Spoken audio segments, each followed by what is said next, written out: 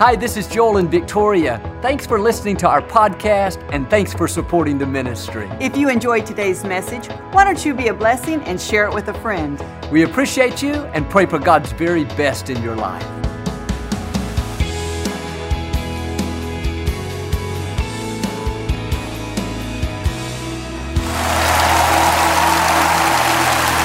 Well, God bless you. It is always a joy to come into your homes.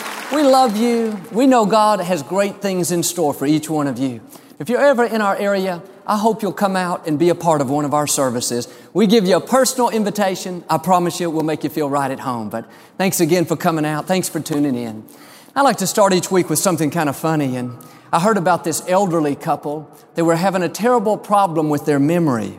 They went to the doctor and he instructed them to start writing down everything they had been forgetting. One night they were watching TV and the wife said, "I sure would like a bowl of ice cream." The husband said, "I'll go get it for you." She said, "Honey, you know what the doctor said, you better write it down." He said, "I'm just going to the kitchen. I'm not going to forget it." He came back in a few minutes and handed her a plate of bacon and eggs. She shook her head and said, "I knew this was going to happen. You forgot my toast." All right, hold up your Bible. Say it like you mean it. This is my Bible. I am what it says I am. I have what it says I have. I can do what it says I can do. Today I will be taught the Word of God. I boldly confess, my mind is alert, my heart is receptive. I will never be the same. In Jesus' name, God bless you. I want to talk to you today about staying open for something new.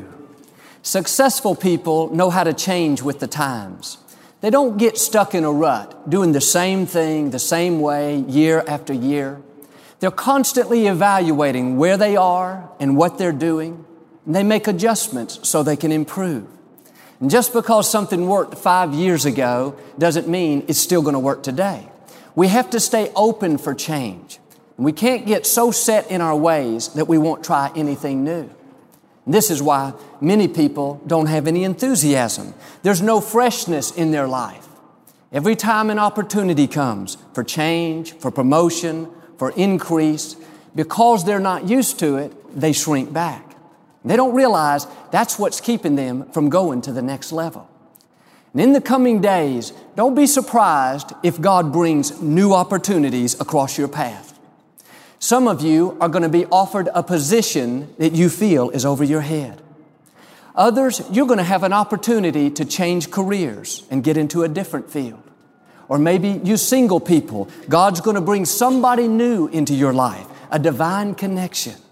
You'll be tempted at first to play it safe and think about all the reasons why you can't do it. You've been hurt in the past. You can't get into that new relationship. You're not qualified for that new position. Or, Joel, I couldn't try a different field. What if I fail? But if you're going to experience God's best, you got to be willing to take a risk. You can't get stuck thinking that it can only happen one way. God likes to do new things. I read where up until World War II, the Swiss watch company was the largest watchmaker in the world. They controlled 90% of the watch market. They were very good at what they did. They made these beautiful, precise watches. No one could compete with them. But in the late 1960s, researchers presented them with a new concept of watch. It was the electronic watch. And instead of having the traditional hands that tick, it had a battery on the inside known as the quartz watch. Those managers looked at it and didn't think twice. They said, "This watch will never sell. Nobody wants to wear an electronic watch." They didn't give it the time of day. Why? It wasn't the traditional thing that they were used to. They were closed-minded. They didn't realize just because something was great for a time doesn't mean it's going to be great forever. And those researchers took that same invention to the International Watch Fair, and two companies that had nothing to do with watches at the time saw the potential of this new quartz watch, and they quickly bought the rights to it. And before long, they controlled the market share of watches sold around the world. What am I saying? We have to stay open to new ideas. When something comes across your path that you're not used to, don't be closed-minded. Don't just rule it out and say, that's not for me. Be open for new opportunities. God wants us to stay fresh. We are not supposed to live off of past victories. I know some people, they're always talking about the good old days. And that's fine. I've had a lot of good old days. I hope you have too. But can I tell you something? God has some good new days for you. Your greatest victories are not behind you. They are still out in front of you. And I want to light a new fire on the inside. Some of you have lost your passion. You've gone through a disappointment. Things didn't work out. And now you're in that rut, just doing the same thing, the same way. But this is a new day. God is getting you prepared for the new things He's about to do. And when those opportunities come across your path, don't you dare think, I can't do this. I don't have those skills. This is not what I'm used to. I'm too old. No, shake all of that off and say, I am well able. I am equipped. I am anointed. I am empowered. I'm going to step into a new level of my destiny. I saw a documentary on television about this professional thief. This man was incredibly talented. He was one of the most brilliant people I'd ever seen. Just his strategy and the way he thought and planned out his burglaries was so fascinating. He had burglarized homes for 21 years without getting caught. He never hurt anyone. He'd only do it during the daytime if no one was there. And the police were so frustrated. They knew in general where he was going to hit. They had figured out his pattern, but he would always outsmart them. And they brought in federal agents and some of the most brilliant detectives around, but still year after year, he continued to elude them. Well, there was a fluke incident and he got caught after 21 years. They were interviewing him on this documentary. He looked like a typical middle-class businessman. He did not look like a thief. And the man asked him, why did you choose, with all this skill, all this expertise, why did you choose a life of crime? I'll never forget the way he answered. He said, this is all that I know how to do. He told how he was raised in a dysfunctional family, didn't have anyone really giving him guidance. And as I watched, I thought to myself, how limited we become in our thinking. We get so one-dimensional. I wanted to say to him, if you could successfully steal for 21 years, outsmarting some of the brightest minds around, don't you think you could run your own business? Don't you think you could do something equally as successful, being productive with your life? I had a young man tell me one time after the service how all he knew how to do was sell drugs. He came from a very rough neighborhood. He said, Joel, I don't like what I do, but I don't have any other skills. I've never been to college, and this is the only way I know how to make a living. I said, listen, if you can sell drugs, don't sell yourself short. You're a lot smarter than you think. That's not the only thing you can do. Think about it like this. If you can sell drugs, you have to know how to market your product. That's marketing. You have to know how to get the word out. That's advertising. You have to take care of your clients. That's customer service. You have to know when to sell and when not to sell. That's a management decision. Don't fool yourself. If you can sell drugs, you can sell medical equipment. You can sell electronics. You can sell stocks and bonds. You need to reinvent yourself. Get a new vision for your life. Maybe nobody's ever spoken faith into you, but let me tell you, you have a gift. You have something to offer. Don't use your God-given talents for the wrong purposes. If you'll put yourself in the right environment and not get stuck with this mindset, this is all that I know how to do for the rest of my life, then you'll see God begin to open up new doors. It's not too late to start right where you are. You're not too old. You haven't made too many mistakes. You wouldn't be here if God didn't have more for you to accomplish. Keep looking for new opportunities. Be willing to get out of your comfort zone. And some of you today, you just need some freshness in your life. Start stretching yourself. You have to stir up what God's put on the inside. If you don't have a dream, you're not really living, you're just existing. You have to have a reason to get out of bed each morning. Something that motivates you. Something that you're passionate about. Maybe at one time you had a dream. but you went through some disappointments. Things didn't work out. But here's the key. When one dream dies, dream another dream. Just because it didn't work out the way you had it planned doesn't mean God doesn't have another plan. You cannot allow one disappointment or even a series of disappointments to convince you that it's not going to happen. You may have tried and failed, but understand, a failure is not a denial, it's just a delay. These thoughts will come saying, it's over, you're too old, you blew it, you had your chance. All these thoughts will try to convince us to give up on what God has placed in our hearts. You got to dig your heels in and say thanks, but no thanks. It may not have worked out my way, but I know God has another way. And I'm not going to sit around and live my life defeated. I'm going to rise up and dream a new dream. This is what Joshua had to do. He stayed open to things happening a different way. After Moses died, he was chosen to lead the people of Israel. They were headed toward the promised land. They came to the Jordan River. They needed to get across, but there was no bridge. Joshua remembered how his predecessor Moses had held up his rod and parted the Red Sea. I'm sure he thought God would tell him to do it the same way. I can even imagine he goes on top of the hill, holds up his rod and says, God, please part this river. He's praying, he's hoping, he's believing. This is the first real test of his leadership. Everyone is watching closely, thinking, let's see if he has what Moses had. Let's see what Joshua is made of. He holds up the rod, but wouldn't you know it, nothing happened. The waters didn't budge. He could have easily thought, I must not be the right one. It worked for Moses, but it didn't work for me.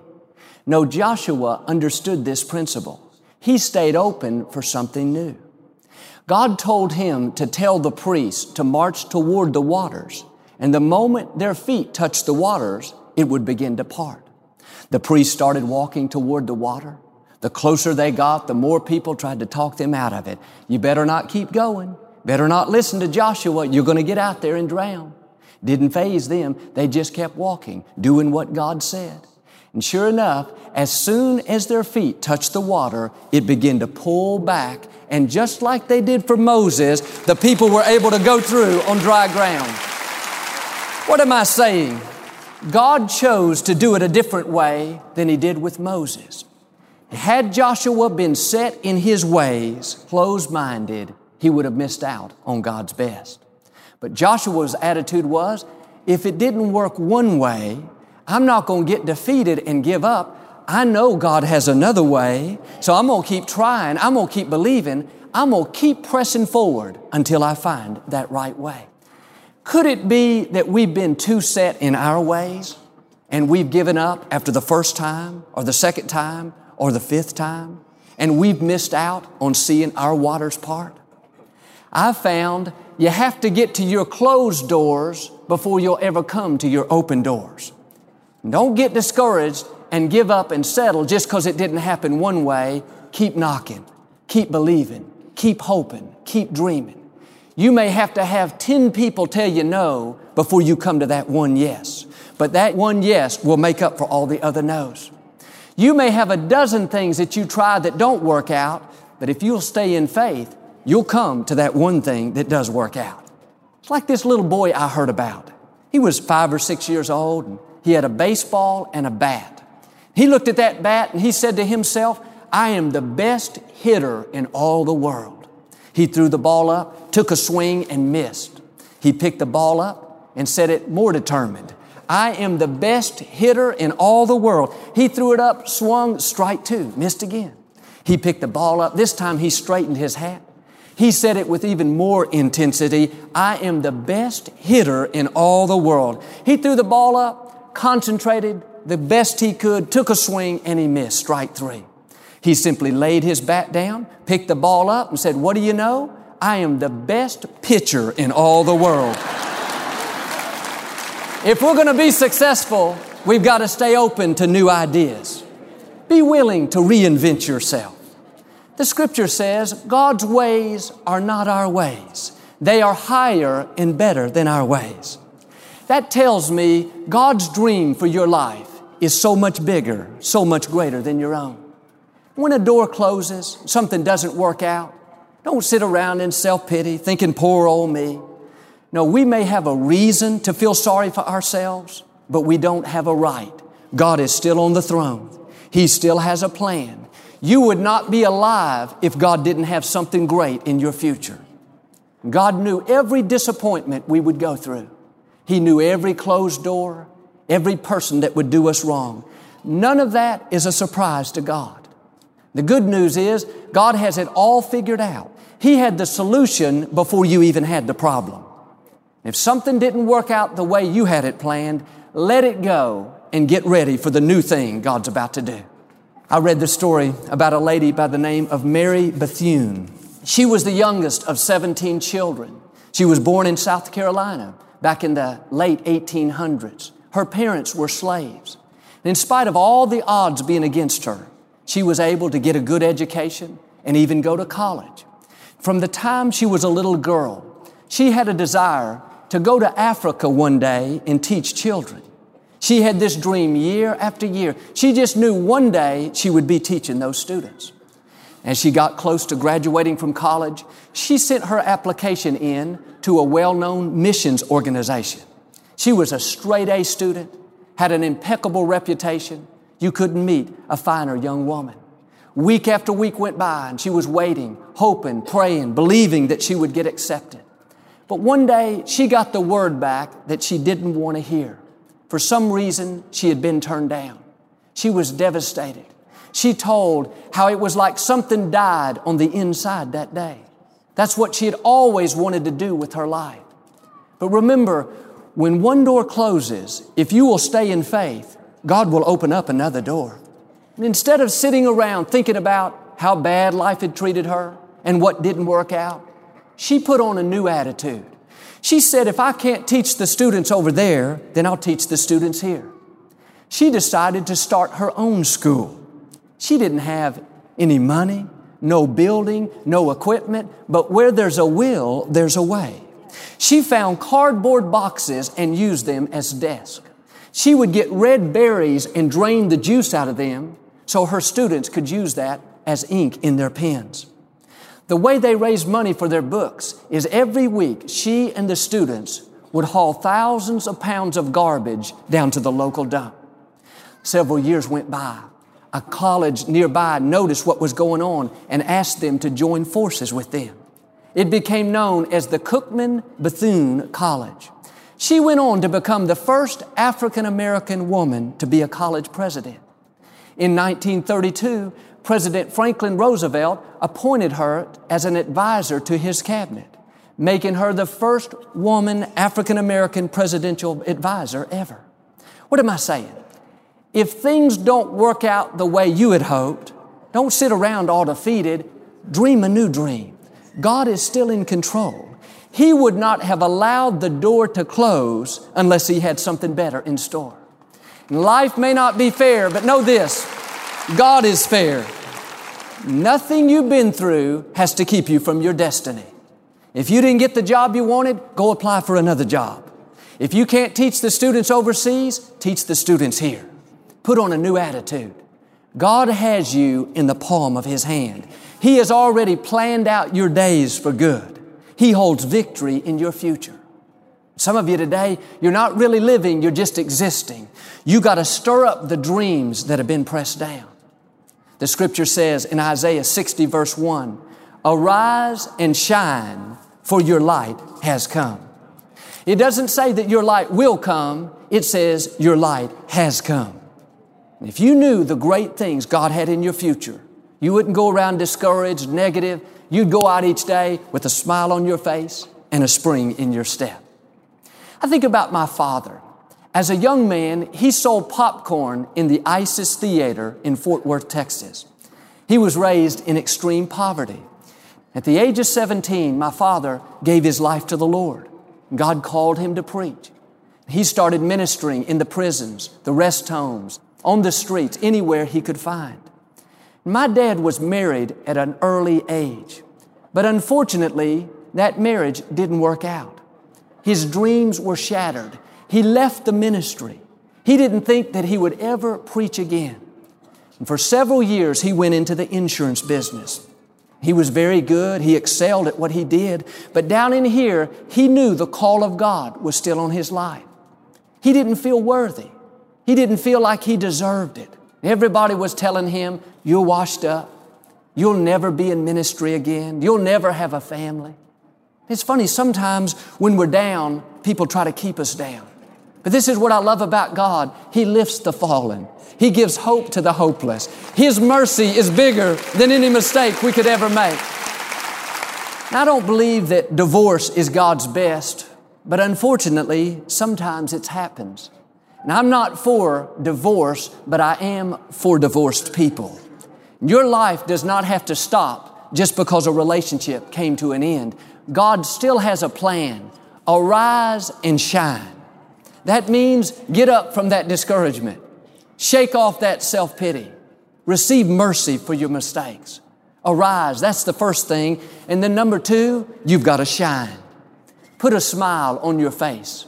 Get your enthusiasm back. Start laughing again. Start enjoying your life. Take up some new hobbies. Find some new friends. Buy some new clothes. It's not enough to just arise. You got to start shining. That is an act of your faith.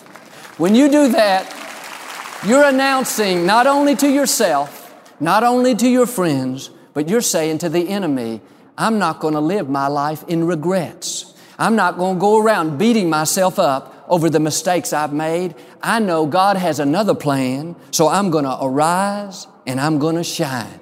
What you're really saying is I'm back and I'm bad. My dad had all these thoughts telling him, you'll never be in ministry. You'll never have a family again. But God is a God of restoration. He will take what was meant for your harm and use it to your advantage. Several years later, my father left the insurance business and he got back into the ministry. Things began to flourish. One day he met my mother. They fell in love and got married. God blessed them with 4 average children and 1 exceptional child. I didn't say it's me. Y'all gonna hurt Paul's feelings down here. But I think about how we wouldn't be here today if my father had not stayed open to a plan different than his. If he had not been willing to dream a new dream, he'd have never met my mother. I probably would have never been born. There may not be a Lakewood. In life, there will always be voices telling us, you blew it. You had your chance. It's over. Just settle where you are. Don't believe those lies. If you get knocked down, get back up again. It's not over until God says it's over. My father went from being a popcorn salesman to a minister to an insurance salesman back to being a minister. That tells me God knows how to connect the dots. God knows how to get you to your final destination. Some of you today, you may have been through a disappointment. Something didn't work out. Maybe it was even your fault. But God is saying, I've still got a plan. Dream a new dream. Get your fire back. Get your enthusiasm back. Just because it didn't happen one way doesn't mean it's over.